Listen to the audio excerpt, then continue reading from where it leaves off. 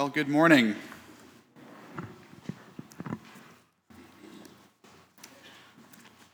I'm Ben Henderson, the associate pastor here at Calvary. You don't know because I'm about to tell you, but as Clayton and I are kind of thinking and praying through the sermon series that we're in right now in 1st and 2nd Corinthians, one of our guiding questions was, what does God do all day? It's a good question to think about. It's profitable. And your answer will reveal a lot about what you really believe about him, right? Does he spend his time watching us, watching for the mistakes that we make? Does he just kind of golf, or whatever the heavenly equivalent of that is? Not that golf is bad.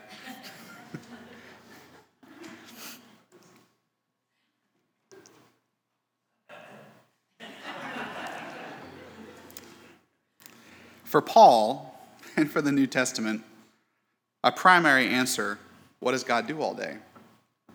Is that he makes all things new. His day job, so to speak, is mending and restoring us and the world that we inhabit. But his work is often hard to spot. We cannot always look at our lives or look at situations in people's lives that we know or look at things that are happening in the world. We can't just look at them and always identify exactly what it is that the Lord is doing. The Bible never puts it quite like this, but over and over again, in many different stories and many different scriptures, advise us not to judge a book by its cover. There's usually a lot more going on than we can easily see. We all experience a gap between the promises of God that we read in Scripture and our actual lives, the things that actually happen to us and the things that we face. Our hearts are drawn towards worldly evidence of power and significance and success, health and wealth and constant happiness. We want things a certain way, but reality usually does not match our desires. We expect things out of God that he doesn't give us. Often our expectations of God are wrong, but equally as often, he is working, he is providing, just in a way that we're not prepared to see. And so one way to take the point of our passage, I think, is this: don't judge your life or other people's lives by their cover, by their appearances. I went hunting for morel mushrooms this morning. Has anybody done that, or does anybody do that regularly? Well, it's me and Lee, I guess. Well, this was the first time I'd ever done it, so the lady who cuts my hair told me that this weekend was supposed to be good for mushroom hunting, and so I took her word for it. Morel mushrooms are the ones that look like the little wrinkled earlobes on a little leg there. I had watched one YouTube video about this, and so I'd felt very equipped to go out into the woods and find these little wrinkled ears. And I did find one interesting thing, which I at first thought was some kind of a mushroom, but it turned out to be an old rubber ball,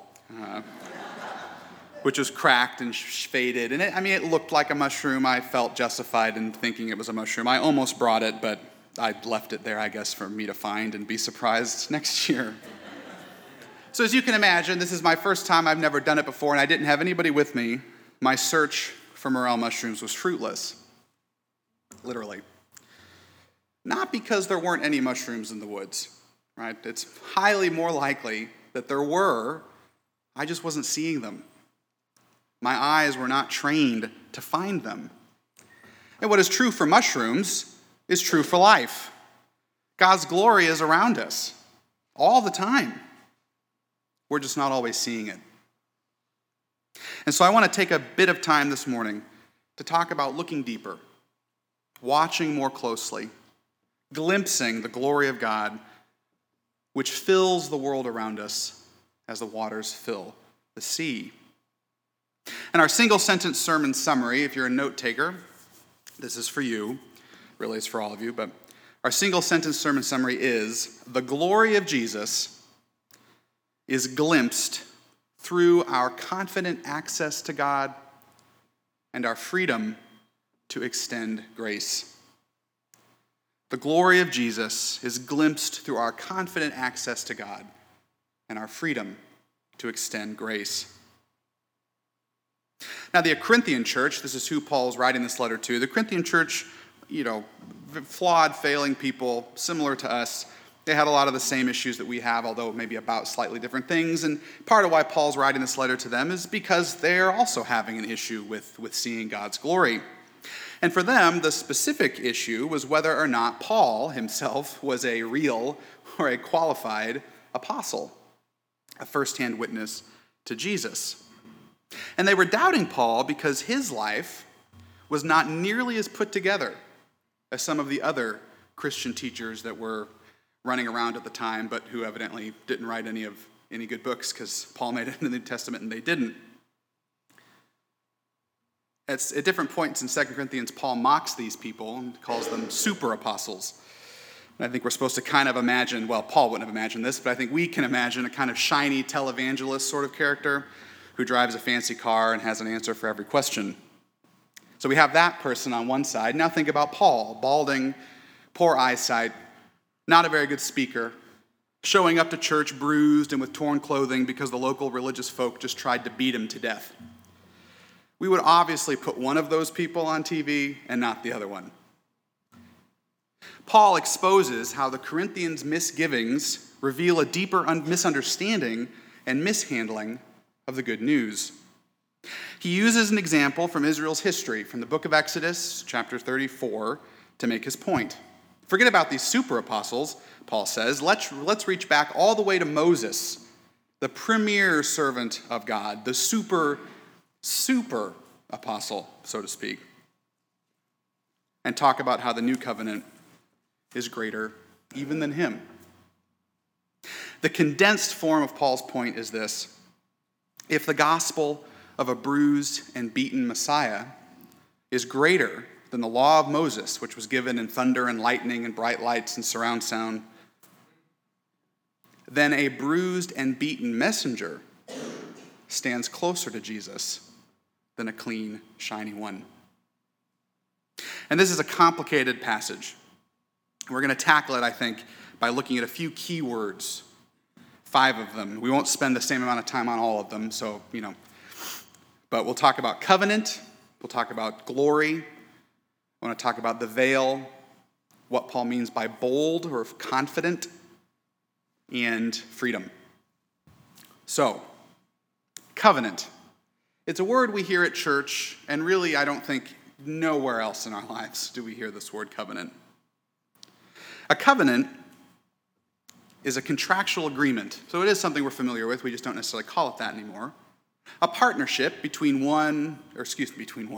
two or more parties that bind themselves to each other in order to accomplish something in the world, like being married or trading peaceably between tribes or building a tower, something like that. 2 or more parties, 2 or more people come together to do something together. And so a covenant is a basis for relationship, right? It's a me and it's a you in covenant together with one another. And it's also a charter for accomplishing something new. It's me and it's you doing something together. Between God and humans, the covenants have always been about furthering God's purposes of new creation and new life and rescue in the world. Both the Old and the New Covenants, this is the same for them both. Both of them had the same ultimate goal: that all nations would come to be part of the one people of God and would live with him forever. So that's covenant, and that's the idea of a covenant. How about glory? Glory is another word that we hear a lot in church, and we maybe use it occasionally in connection to, I don't even know, certainly not my mushroom hunt, that was not glorious, but a sports victory maybe, or something like that. Paul says that the old covenant was given an immense glory. This glory, if you're familiar with the story, you think back. God rescues the people of Israel out of Egypt, right? He parts the Red Sea and they walk across the surface of the ocean floor. They get up on the other side. What happens next is that God comes down to them on Mount Sinai in great fire and noise and thunder and all these different things. And he gives Moses the law. He gives Moses the covenant between he and the nation of Israel. God showed Israel his greatness, his beauty, the majestic splendor of who he is. Of course they were afraid. The experience of God's glory is an encounter of his greatness and a realization of how puny you are in comparison. It is to see that he possesses in gigantic abundance all the good of which you lack. In the blazing brightness of his righteousness, you see your guilt. In his power, your weakness. In his wisdom, your folly. In his honor, your shame. And you realize that he is the source and goal of all the universe, and that you are a mist vanishing before the rising of the sun. O Lord, who can stay in your tent? Who shall dwell on your holy hill? The psalmist asks. And the Old Covenant answers, only one man, the high priest, and him only once a year. And if the high priest is defiled, he will die before the Lord. For the word of the Old Covenant is that this living, holy God has come to dwell with his people, but his glory is fatally dangerous to anything that is not made like him. A sinful person approaching him would be like tossing a ball of tissue paper into the sun. God's glorious holiness destroys all things made frail by sin and death. And that's actually good news, because we want God to be in the business of destroying sin and death. It just so happens that, unfortunately, we are corrupted by sin and death. But hold on, the good news is coming. The Old Covenant was given in glory, but what a frightening and dangerous glory. It was also temporary.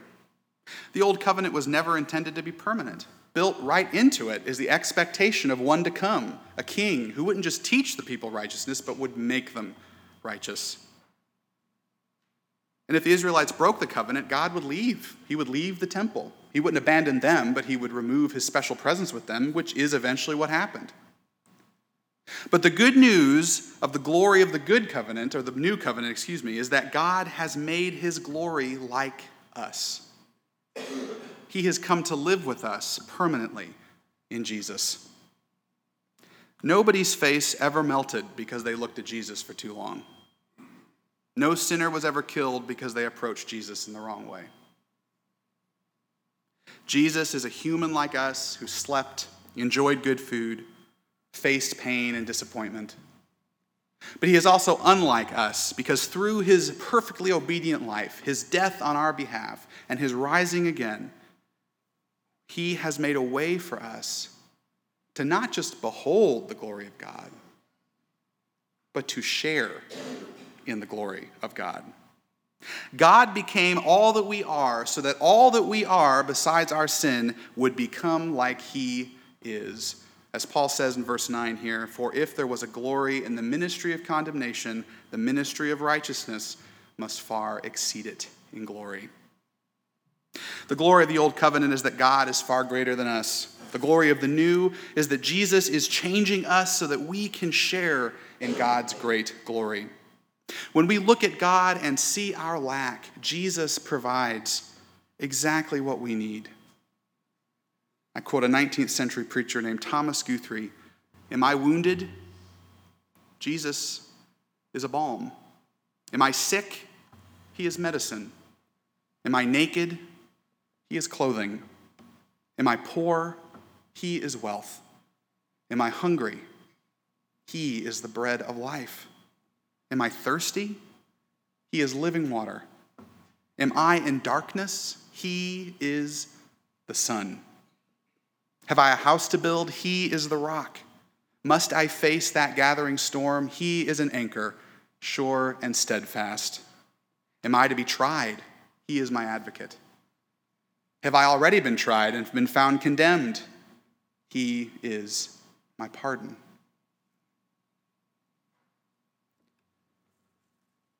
We've dealt with covenant.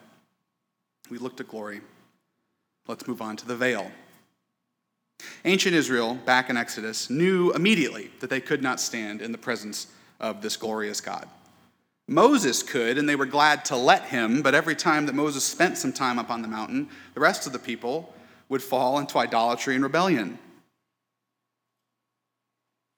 Moses put the veil on, not because God asked him to.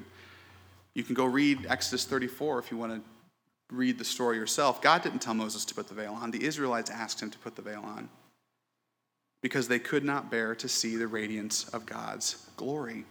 That right there is the tragedy of mankind in a few verses. Paul says that their minds and hearts were hardened. This hardening is an effect of sin and is not unique to ancient Israel.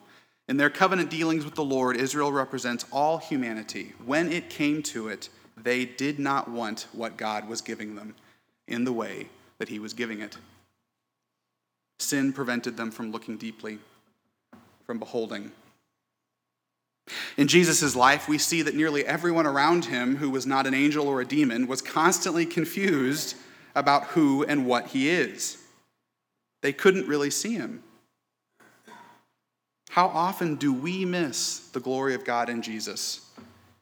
Because we don't recognize him when he comes to us in hardship, in trial, and pain. While God's glory is present throughout the universe, it is veiled from us by sin. The mushrooms are there, to go back to my story. We just don't see them. And how do you begin to glimpse the mushrooms? Well, someone has to point them out for you. Now, this is where the mushroom metaphor breaks down because, and you should know this in case any of you ever go try and hunt mushrooms, the first rule of mushroom hunting is that you don't talk about where you hunt the mushrooms. So it doesn't quite work all the way. But we are invited and called and responsible for beholding God's glory ourselves and telling other people about it. There aren't enough mushrooms to go around. There is plenty of God's glory to go around. Our fourth key word there is in verse 12. Bold, Paul says. Because we have such hope, we can be very bold or confident. I think I kind of like confident better. Because of the hope that we have. We have confident access to the presence of God through Jesus. No veils, no danger. Now, some of us gathered this morning may not know the Lord, and you've never given your allegiance to Jesus. And if that's true for you, I'm glad that you're here, and I want you to know that today is a great day to turn to the Lord Jesus in faith. Don't wait until you're good enough or have learned enough. The old covenant was right. You'll never be good enough. But there's a new covenant too. And the glorious good news is that Jesus was good enough for you and for us all. For some of us who do know the Lord, you've been hiding from him or feel like he's been hiding from you. Perhaps you've done or are doing something for which you're ashamed and you know that he is not pleased. Perhaps you were asking him for something that he has not given. Perhaps you've been asking him for years to do something that he has not done. Perhaps you've been doing everything right and it still feels like God is far from you.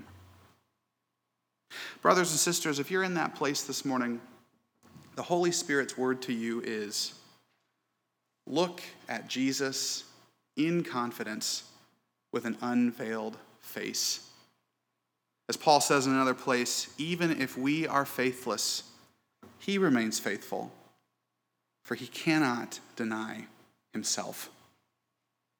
Constant, confident, hopeful prayer is fundamental to glimpsing what God is doing in and around you, especially in times of disappointment.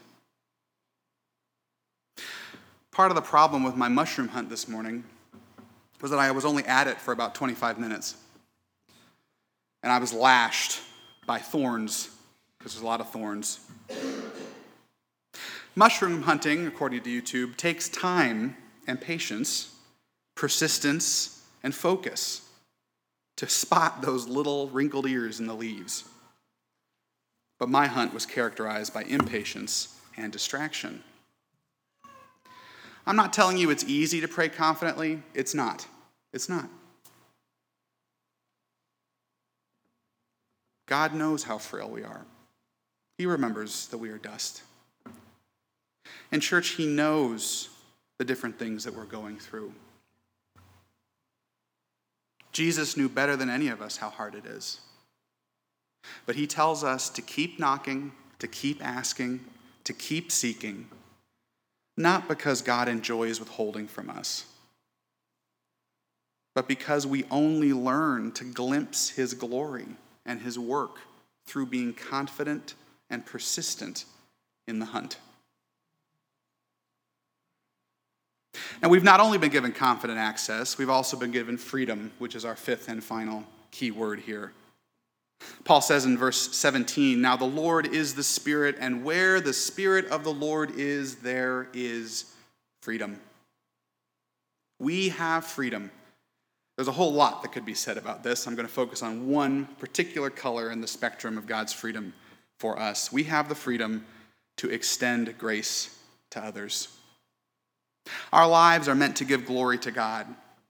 Now, God already has all the glory. All the glory is already out there. We don't create more for him when we do certain things, right? We receive it and we witness to it. And that's what the Bible means when it says to give glory to God. We share in it, are transformed in it, and we tell others about it. We don't have to be right all the time because Jesus is. We don't have to run everything because Jesus does. We, like Paul, don't always need to look good because Jesus is beautiful and is making us beautiful. The glory of Jesus, or one of the glories of Jesus, is that he disrupts the normal flow of cause and effect. Usually, when they nail you to a cross, you die, and then you stay dead. But not with Jesus. Usually, when you come before this holy and glorious God in your sins, you die. But not with Jesus.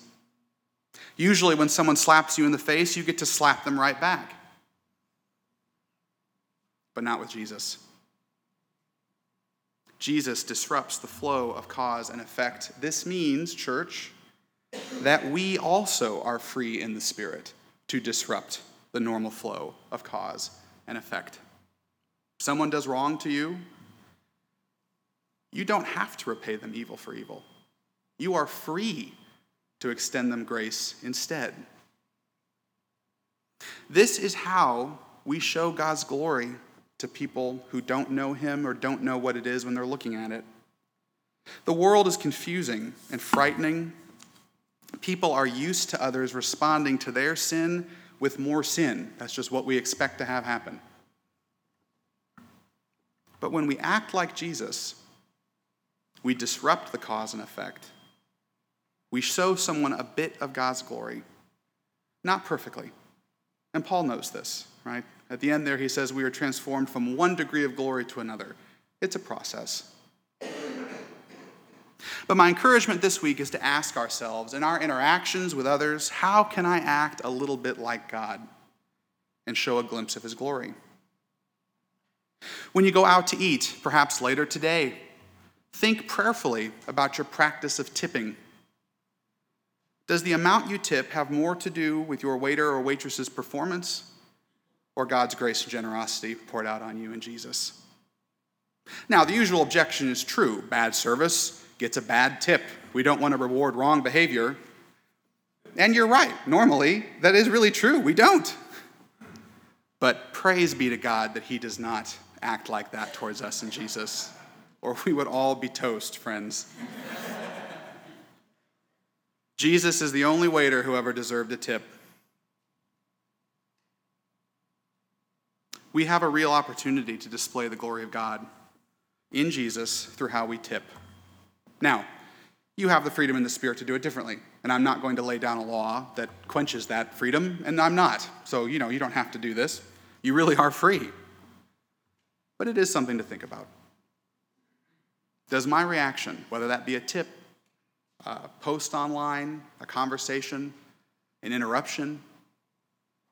Does my reaction reflect the other person's behavior or God's grace shown to us in Jesus?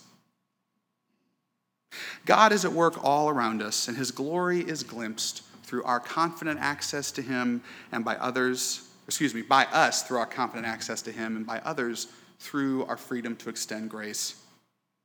It's true, God's glory does not often shine through now in the way it did for Moses, bright lights and sound effects and whatnot. But Paul tells us it comes in a better way, a way that transforms and does not destroy, a way that welcomes and does not exclude.